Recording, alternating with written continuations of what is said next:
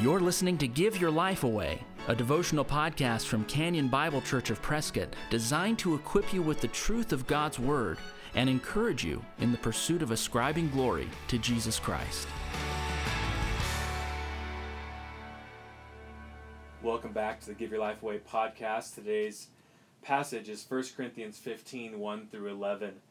Paul writes, "Now I would remind you, brothers, of the gospel I preached to you, which you received, in which you stand, and by which you are being saved, if you hold fast to the word I preached to you, unless you believed in vain.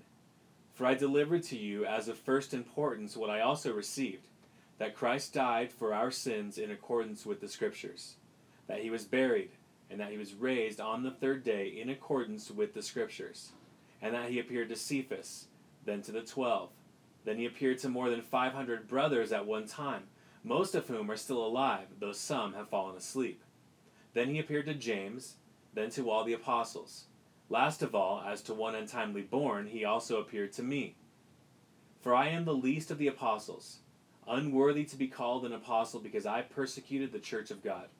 But by the grace of God I am what I am, and his grace toward me was not in vain. On the contrary, I worked harder than any of them, though it was not I, but the grace of God that is in me.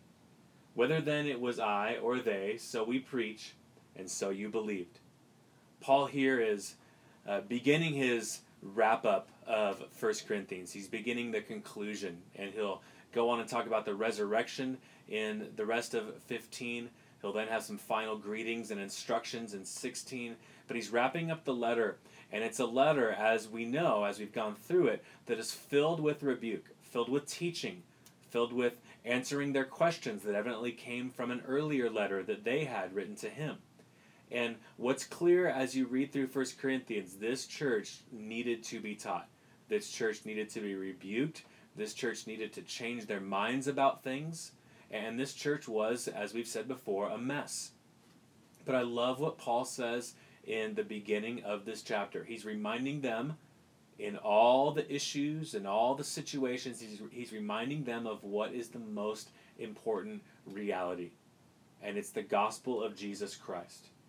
He says in verses 3 through 4, "I delivered to you as of first importance what I also received, that Christ died for our sins in accordance with the Scriptures, that he was buried, that he was raised on the third day in accordance with the Scriptures."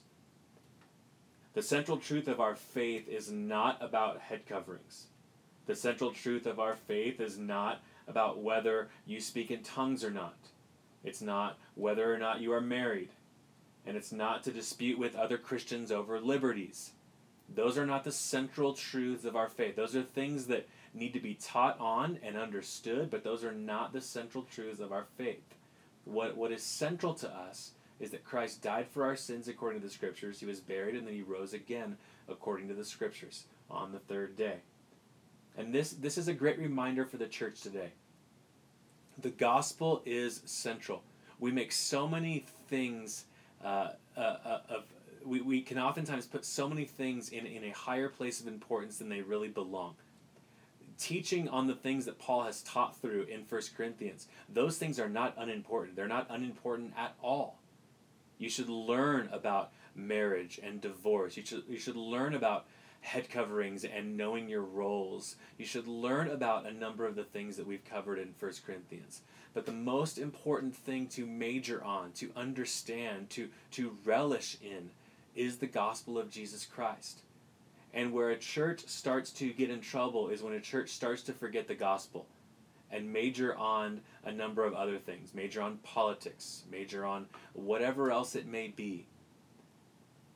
I pray that you, whoever you are listening to this podcast, I pray that our church would always major on the cross, and major on the truth of the gospel. That is in fact what unites all of us who may have different views and positions on things that need to be taught. We need to learn about a number of different areas. We need to grow together. But the thing that unites us all at the beginning of the day is the cross of Jesus Christ and his resurrection. I want to close with a chorus of a song about, it's really a prayer about not wanting to lose the wonder of the cross. Listen to these lyrics. "May I never lose the wonder of the cross. May I see it like the first time, standing as a sinner, lost, undone by mercy, and left speechless, watching wide-eyed at the cost.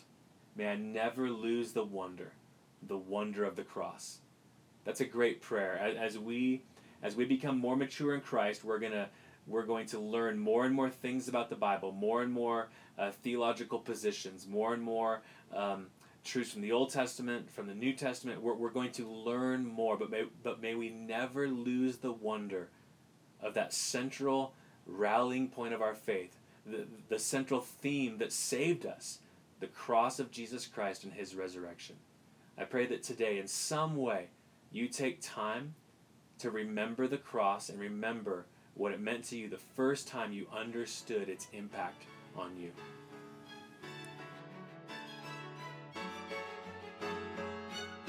If you've been encouraged by the Give Your Life Away podcast, please share it with a friend.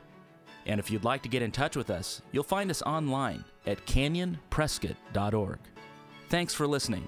Join us next time for Give Your Life Away. We are alive.